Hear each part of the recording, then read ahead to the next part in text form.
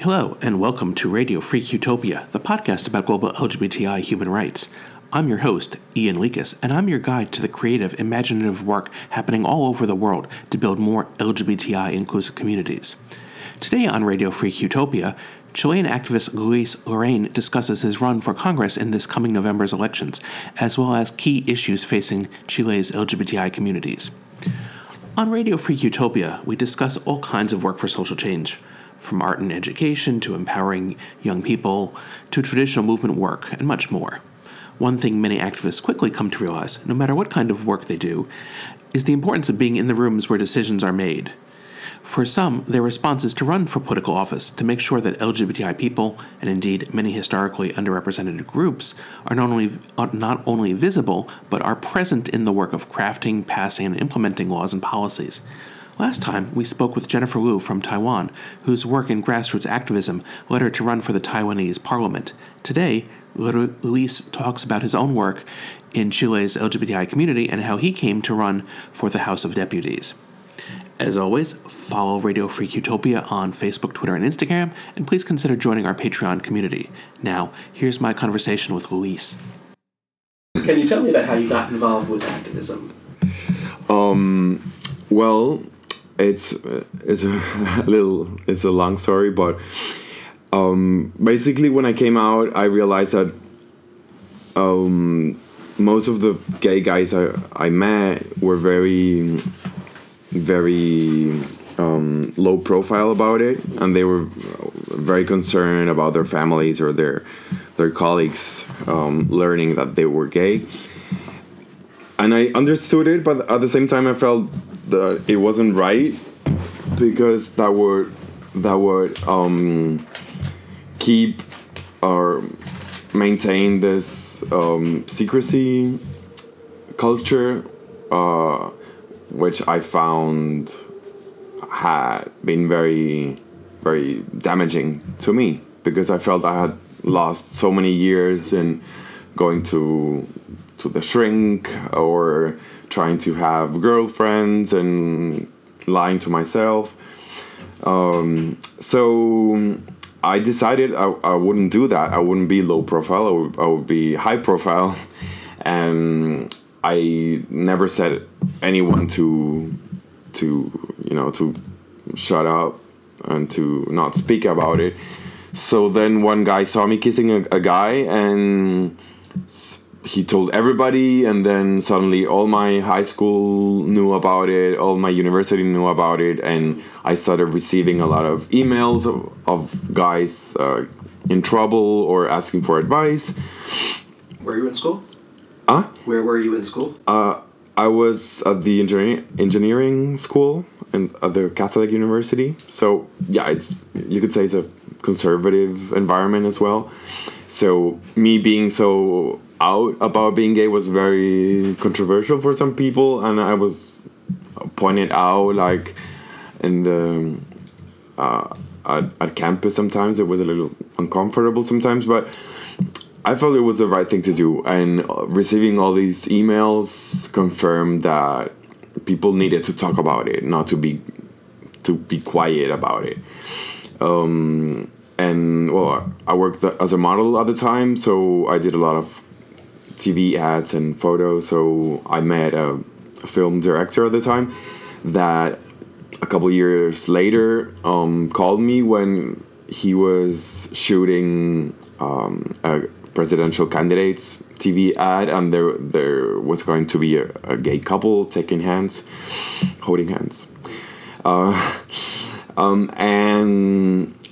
And it was very controversial because, well, he was going to win. Everybody knew that guy was going to win the election, and he was a right-wing candidate, so it was very unexpected. Which candidate? Piñera. He was president from 2010 to 14, and he's running again now. Between her two terms. Yeah. Bachelet? Yeah, exactly. Between her two terms.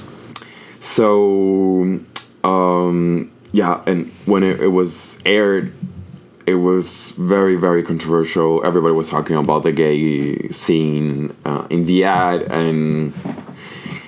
and suddenly, well, journalists started calling me, and I started having like a public voice, and that led to the founding of Iguales a couple years later with another like individual activist that was very vocal about things not moving forward. What kind of things did people come up to talk to you about?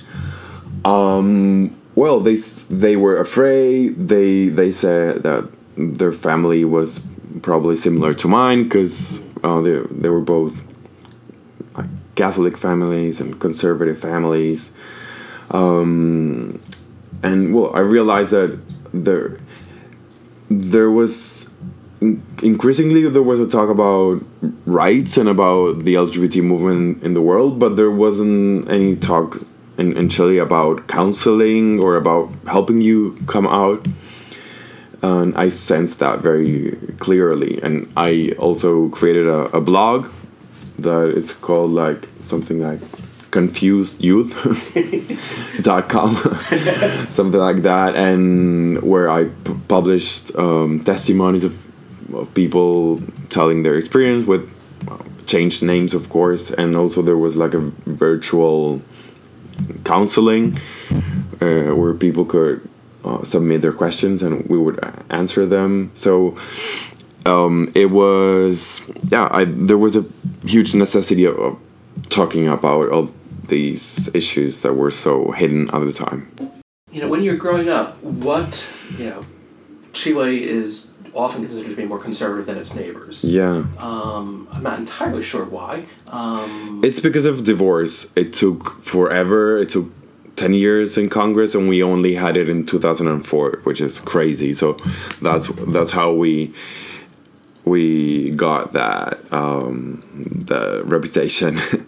So there wasn't much in the way of visual images of LGBT people in the Chilean media growing up. No, not at all. Just some stereotypes or maybe some like transgender hookers or like that kind of thing was the only like visual reference. And of course I didn't want to become a hooker, so that wasn't a role model.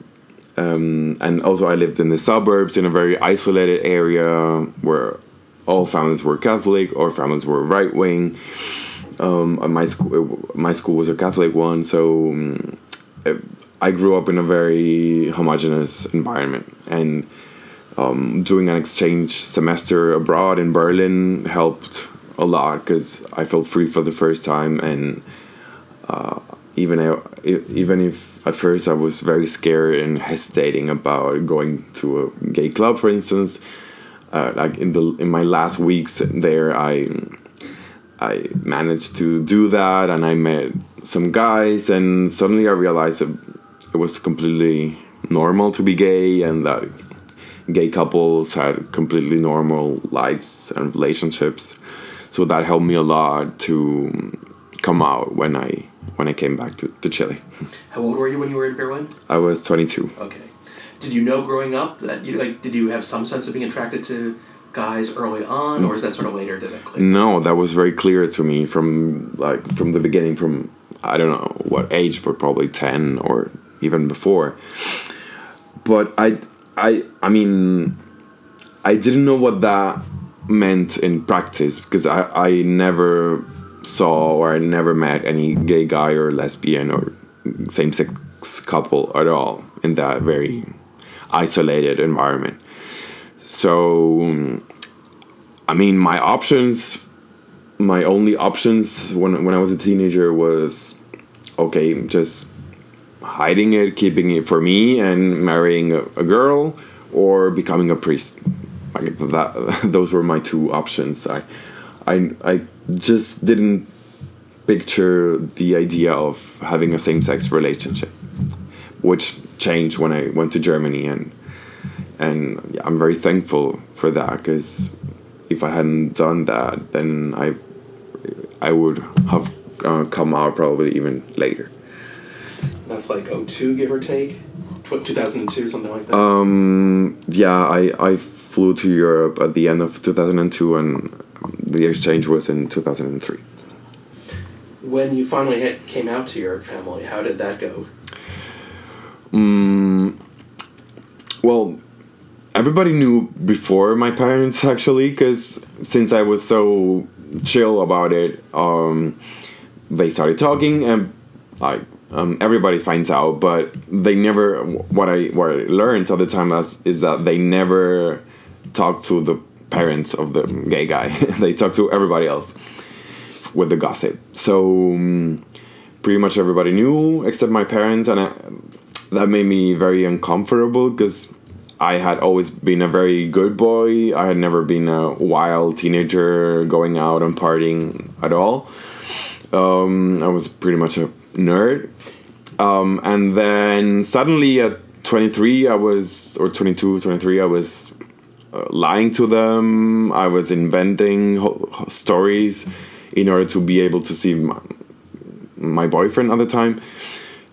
So I was very uncomfortable, very upset with that. And I was going to a psychologist at the time, and he noticed that I was suffering a little bit about it, so he proposed to tell them.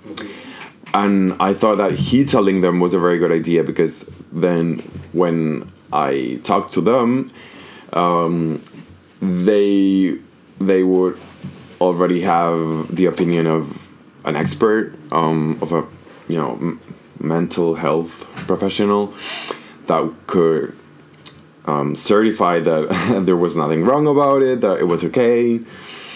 So yeah, so it happened, and they called me when they got out from his practice, and they told me to take a cab to some restaurant because they were not able to drive, and they were not able to come home because they didn't want my siblings to see them, and their voice was like the worst thing had happened. My dad said that it was the hardest thing he had ever experienced. My mother was all crying and screaming and laughing and like a lot of emotions at the same time. And it was a hard conversation at that restaurant, but I had chosen when it would happen. I was very happy with my boyfriend at the time, so I was stable. And I think it's very important to try to plan your coming out to your parents, because if they catch you when you're in a hard time, like when you broke up and you're suffering, they tend to relate being gay to suffering and to having a bad time. But I was very happy about it at the time, so I think that helps a lot, and they started being more open, and they realized that all their concerns about what people would say was just that they didn't care. And now they're very supportive. They go to all of our parades and galas and everything, so I feel very lucky. The change in the United States is dramatic in terms of LGBT youth who are out early on. Is that actually happening in Chilean schools and Chilean societies? Yeah, definitely. But, Chile is a very unequal country, so it depends a lot in what kind of an environment you grow up. So if you grow up in a Catholic school or an evangelical school, in a very religious family, it can still be very hard. There's still a lot of bullying at schools, and if you live like in rural areas, it's still very hard. So you can find an average situation, but they vary a lot. In speaking with activists for Radio Free Utopia, I've been particularly interested in listening to activists who grew up under dictatorships, martial law, or other undemocratic regimes. Last time, Jennifer Liu mentioned being pretty young when martial law was lifted in Taiwan.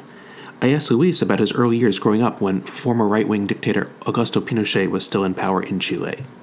So you were growing up, Pinochet was in power until you were 9, and then your teenage years were during the transition to democracy with Pinochet still, as general for most of that. What effect did that have sort of on, even if you were not remotely ready to come out yet, just sort of on how you thought about politics, how you thought about your future? Well, it had a big influence because many issues were just not publicly addressed under a dictatorship. Not only LGBT stuff, but diversity in general. It was a very homogeneous country at the time in terms of nationalities or religion, and even clothing. Like if you see the pictures of that time, people didn't dare to dress differently or to think differently or express themselves. It was a dictatorship, and I was at a school that everybody was supporting the dictatorship because, well, whatever reasons they had, economic reasons mostly. So it wasn't a topic that there would be any kind of critical thinking at my school, because everybody was pro dictatorship and very right wing and very Catholic. So I kind of regret. I wish I had grown up in a different environment, in a more diverse environment. Maybe if we had lived near downtown, it would have been different. Or if I had gone to a more diverse school. But then my dad, for instance, he stopped liking his school because it was too lefty for him, and they kind of chose that kind of suburb bubble life for us. And they know that I didn't like that, but well, each story is very different. I've also heard people, usually younger in Chile, say, okay, what's all the fuss about being gay? It's completely normal. We live in the globalization era. And yeah, maybe for some people it's like that, but every story is different. And if you grow up in other cities or in rural areas, then it's so much more difficult. I also asked Luis how he got involved in co-founding Iguales, one of Chile's largest LGBTI organizations. Yeah, so it was a very particular political time, because a right-wing president had promised a same-sex civil union, which was very unusual, very controversial. He was trying to get the moderate vote for sure, but his coalition was extremely conservative. Only a bunch of his close advisors were more liberal, but the heads of his coalition's parties still are very, very conservative, and they were putting a lot of pressure for him not to do anything related to the civil union. And this gay writer called Pablo Simonetti, who is very, very well known in Chile, we started talking a lot to the press. We started attending some meetings and political meetings, and people were very interested in our opinion. But suddenly they asked, "So whom do you represent?" And we said, "No, it's just the two of us." So we realized that we lacked legitimacy in a way. And then a third guy came. He's a lawyer, and he said, "Okay, we should build something and some institution that can help to bring more people, to bring more resources, and have something that doesn't completely rely on you two, just the two of us." So we built it, and in a way we realized that there were many LGBT groups, but many of them didn't have a modern view of advocacy, and by this I mean many of them had been born during the dictatorship, so their way to address activism was a little bit old-fashioned, so very confrontational, like accusing everybody of not respecting them, which is true, but we just think that a more convincing or a more conciliatory approach would be more effective. And we realized that being a gay activist didn't necessarily mean to be like a guerrilla leader, but you could build a modern NGO, and we looked a lot to the American model, to groups here in the U.S., and we realized that we needed to transform gay activism into something more professional. So we started fundraising, we started hiring people, and that was very new. And even like old gay activists were very skeptical about our model, which is nothing more complex than just raising money and hiring people, because for them you couldn't get paid if you were an activist. You needed to be voluntary, but at the same time that makes it very less effective, because if you work like full time, then you don't have a lot of time to do activism professionally. So clearly there's a model of having a professional organization sort of modeled on what has emerged in the United States over the last few decades of professional NGOs. Yes. To what kind of concrete work does Equalis do? Or do you do with Equalis? Yeah, well, I know you just stepped down as ED.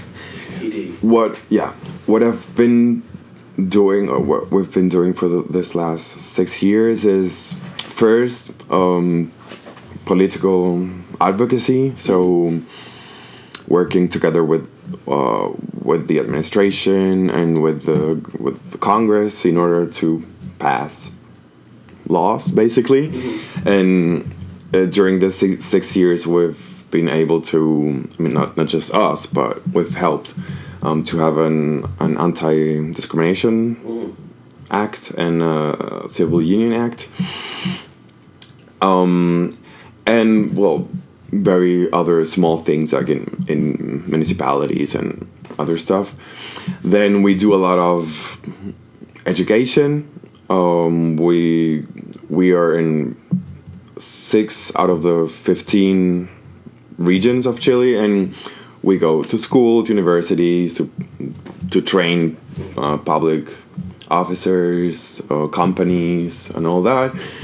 And we try to be very, very present in the media, through TV ads, through campaigns, because we realized that many of the old NGOs were kind of very skeptical of the media and of traditional media, but that didn't help in a way, because they were talking to the same old activism world and not spreading the word. And we wanted to be mainstream. We wanted to be everybody's matter. So we designed like massive media campaigns, and we hired a journalist from the very beginning. So I think communications has helped a lot. And when you really want to prioritize communication, you need to do a personal sacrifice. You need to be sometimes at 7 a.m. on the radio or 11 p.m. TV.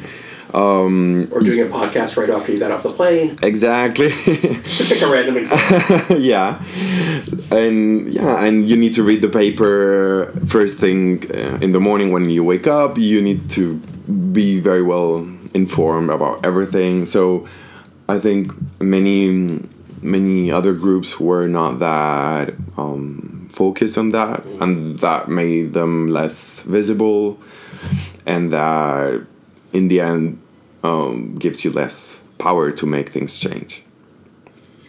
I mean, one of the things that jumped out at me as you're talking, many things jumped out. You mentioned working in 9 of Chile's 15 regions. 6, yeah. So, excuse me, I had 9 and 6, but this is what happened. To what degree are things changing not only in Santiago, but also throughout the country? And I was thinking about how on the elevator ride up here, we were talking about Atlanta, and how people come from all over the southeastern United States to Atlanta.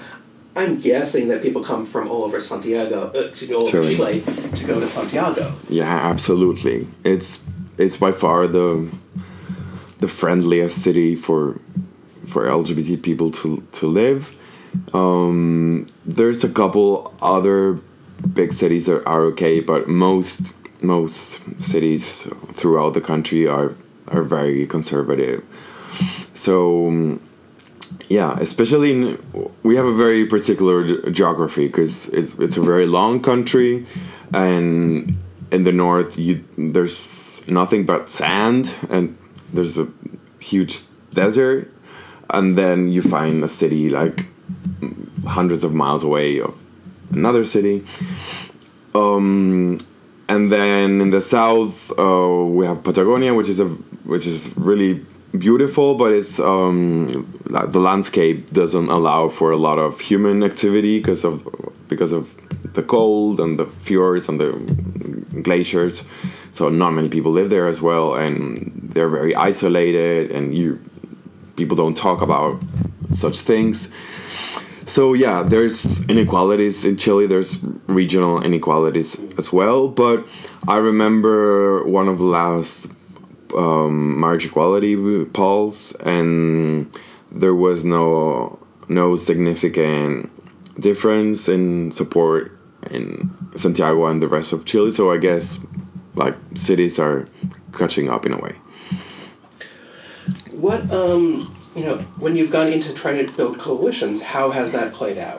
What has been effective or what has been challenging about doing coalition work with other forces for equality and justice in Chile? Well, we were one of the founders of what we call El Frente de la Diversidad Sexual, so Sexual Diversity Front, and it's composed by 12 members now. It's been hard because there's different views, there's different focus, but I think it's very much needed because there's a lot of duplication sometimes, lack of coordination, and also like lesbian organizations, they need to have their own organization sometimes, but they need the support of all the other organizations. Same with trans groups or HIV groups. So we've been trying to help each other. Coordination hasn't been easy, I'm to be honest. But it's I think it's a good example of collaboration. And actually, it's one of the most visible organizations is not a member of this coalition, and that puts a lot of pressure to it because people are always talking about why are they separate and why are there two marches, why are there two stages at the march or at the parade. So yeah, but it's a huge topic. And also coordinating with other human rights organizations has been very helpful because we help each other when we campaign. So we work a lot with feminist organizations and indigenous group and migrants and people with disabilities and just any group that is discriminated. What do those look like in practice, sort of like, and trying to work, when you're working on LGBT rights and indigenous rights or disabled rights, since of course some people are in fact both. LGBT are both, whichever combination or more than two of those. Sure, I think the intersectionality focus is increasingly present in LGBT or in discussions in general because people realize that it's not the same to be a rich gay or a poor gay or an indigenous lesbian than a non-indigenous lesbian or even a lesbian than a gay guy because of the gender discrimination. So I think it's very present. But at the same time, it leads to some controversy sometimes because, for example, I got a lot of criticism at the beginning because I come from a privileged family, and many people said that how could I talk about discrimination when I came from that background, but I think it's not fair because I can't be held responsible or accountable for what I didn't choose. I know I was privileged in that way. I know I got lucky, but that shouldn't make me stop being an activist, because I mean, even if you suffer discrimination for a very, very particular reason and just one reason, you can talk about it, I think. So now people respect me a little more, I think, because they realize I work seriously. But Chile is a country of very strong inequality, so the class factor is always there. And yeah, the less privileged your family is, the harder time you will get, because you can get kicked off your home. You can, I don't know, even have to live in the street. So obviously that's a huge disadvantage for a lot of people. What, clearly,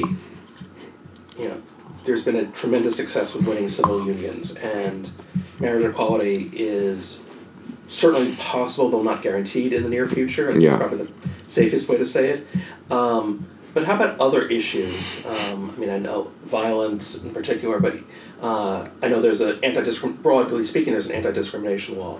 But how about other issues such as healthcare, sort of everyday discrimination in healthcare, or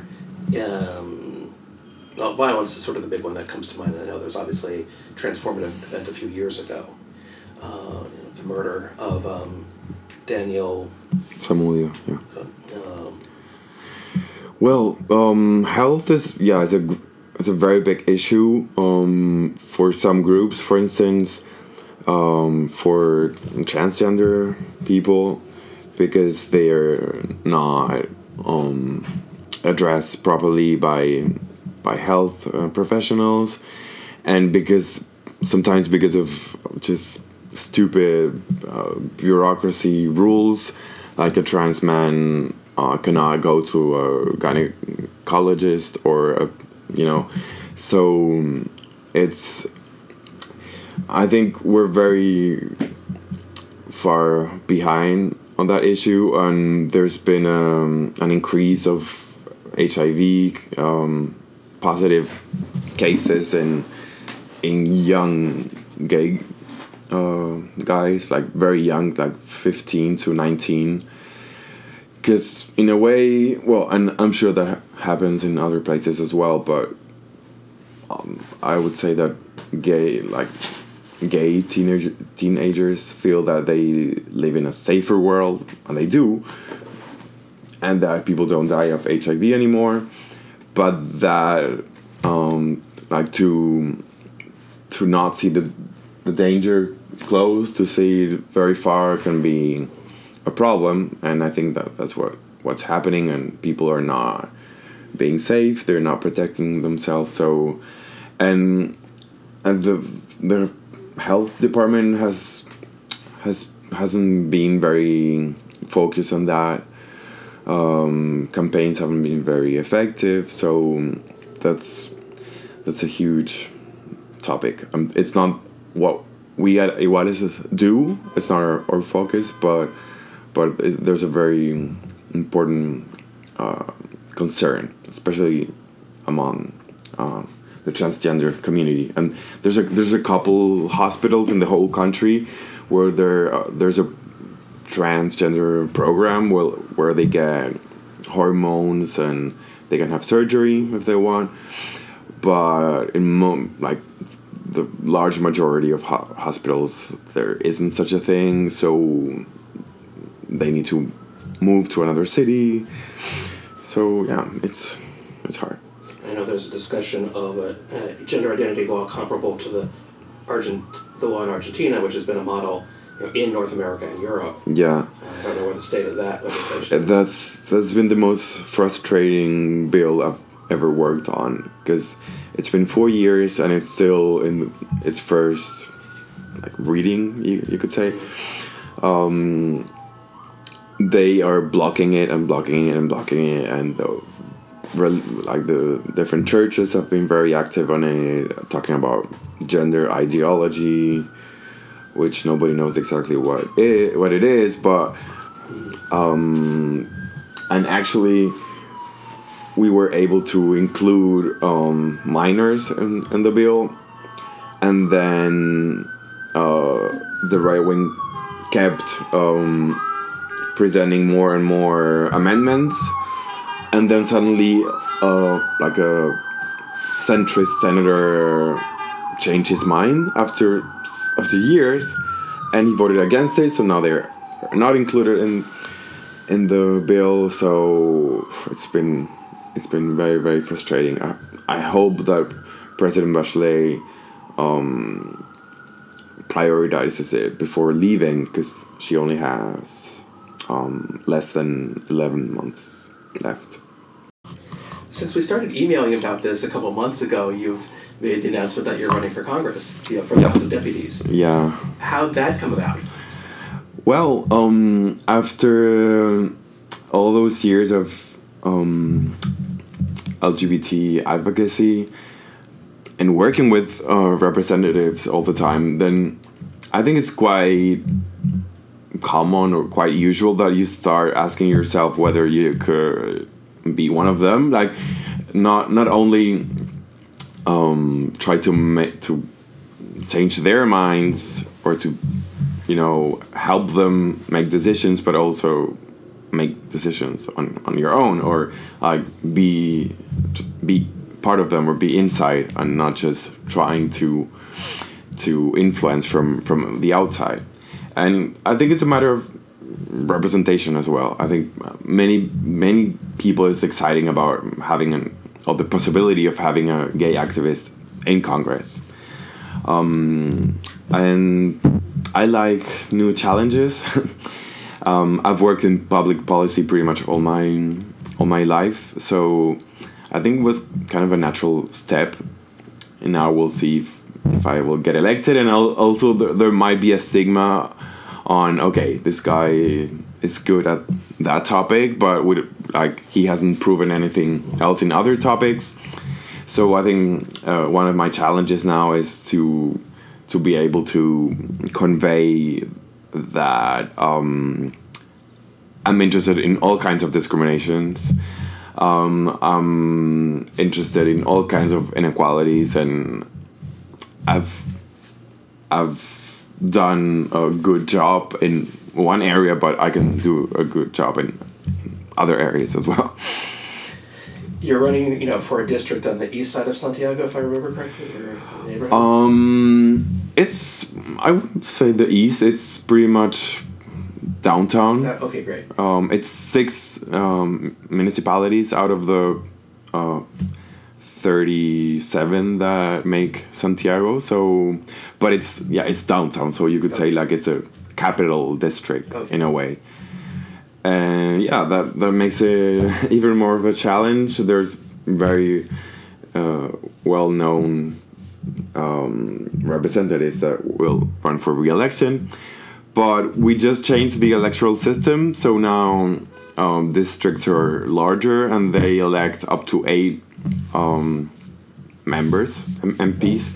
So, and there's 6 of them that are representing that area now. So even if the 6 of them run and get re-elected, there's space for 2 more. So I expect to be one of them. One of those 2. Fantastic. So you don't have to come in first to sort of be elected? No. There's 8 of us that will be elected. So, I mean, I think I have good chances because some people know me. It's not that everybody knows me, but at least I'm not beginning a campaign with 0% knowledge. The new Congress will be much more diverse because not only the two right-wing and left-wing traditional coalitions will be represented by, but also other groups, and the political, especially the old political parties right now are very, very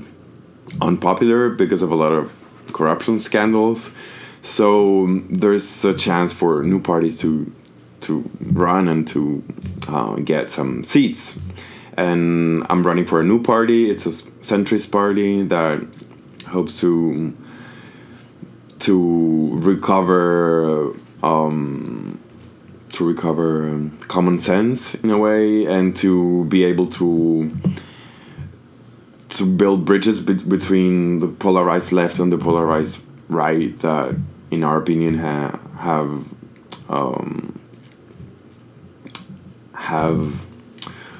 like flooded. Do you say that? Well, whatever. Flooded our political scenario. So I'm very excited about that project as well, and it's a very, very pro diversity, pro civic rights party. So I'm very excited. Party? Yeah, it's called Citizens. Yeah. How do you think being an activist has changed you? Changed your life? Well, I feel much more empowered. Like before, if I saw an inequality or something that is just not right on the street or wherever, I would hesitate before saying something. But now I'm very vocal. I'm always asking questions. And what's most exciting about it, I feel that all my life I thought that being gay was a huge handicap that I would probably take to the grave because nobody would know.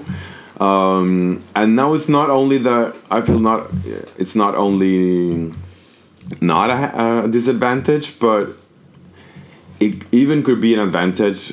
In my case, I'm not saying that LGBT people in Chile have better lives than other people. The contrary.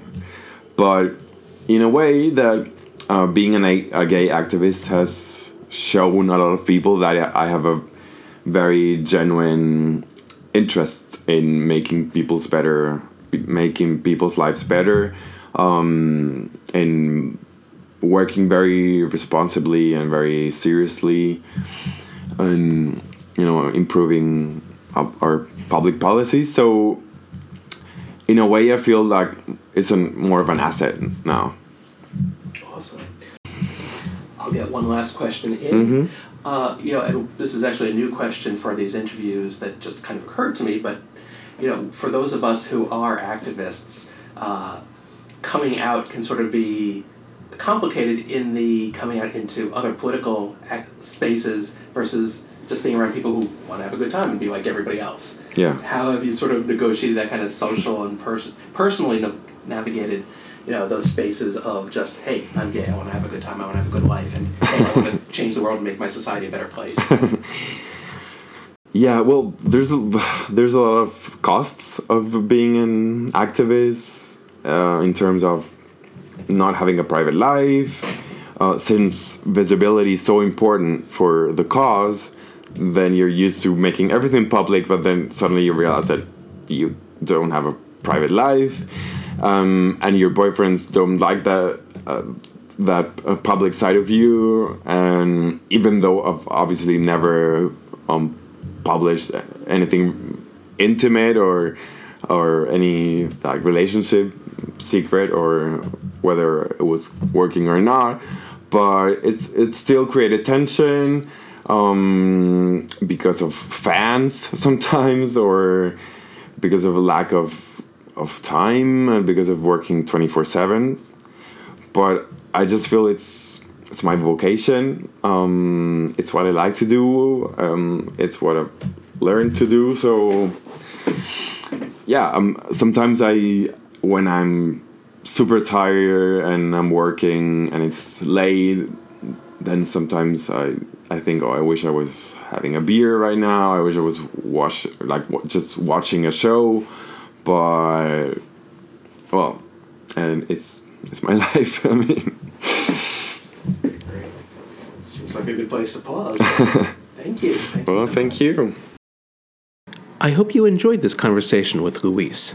For more about Luis's campaign, you can go to his website, luislorraine.cl, or follow him on Facebook and Instagram at luislorraine.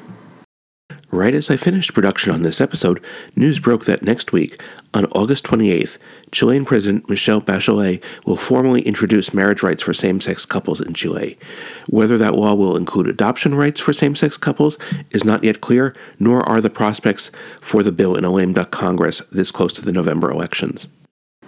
As always, follow Radio Freak Utopia on Facebook, Twitter, and Instagram, and subscribe to us on Apple Podcasts, Google Play, Stitcher, or wherever you get your podcasts. I hope you'll consider supporting the podcast by becoming a pledging sponsor at patreon.com. Just search for Radio Freak Utopia, and I'll see you back here in 2 weeks. Thanks again for listening.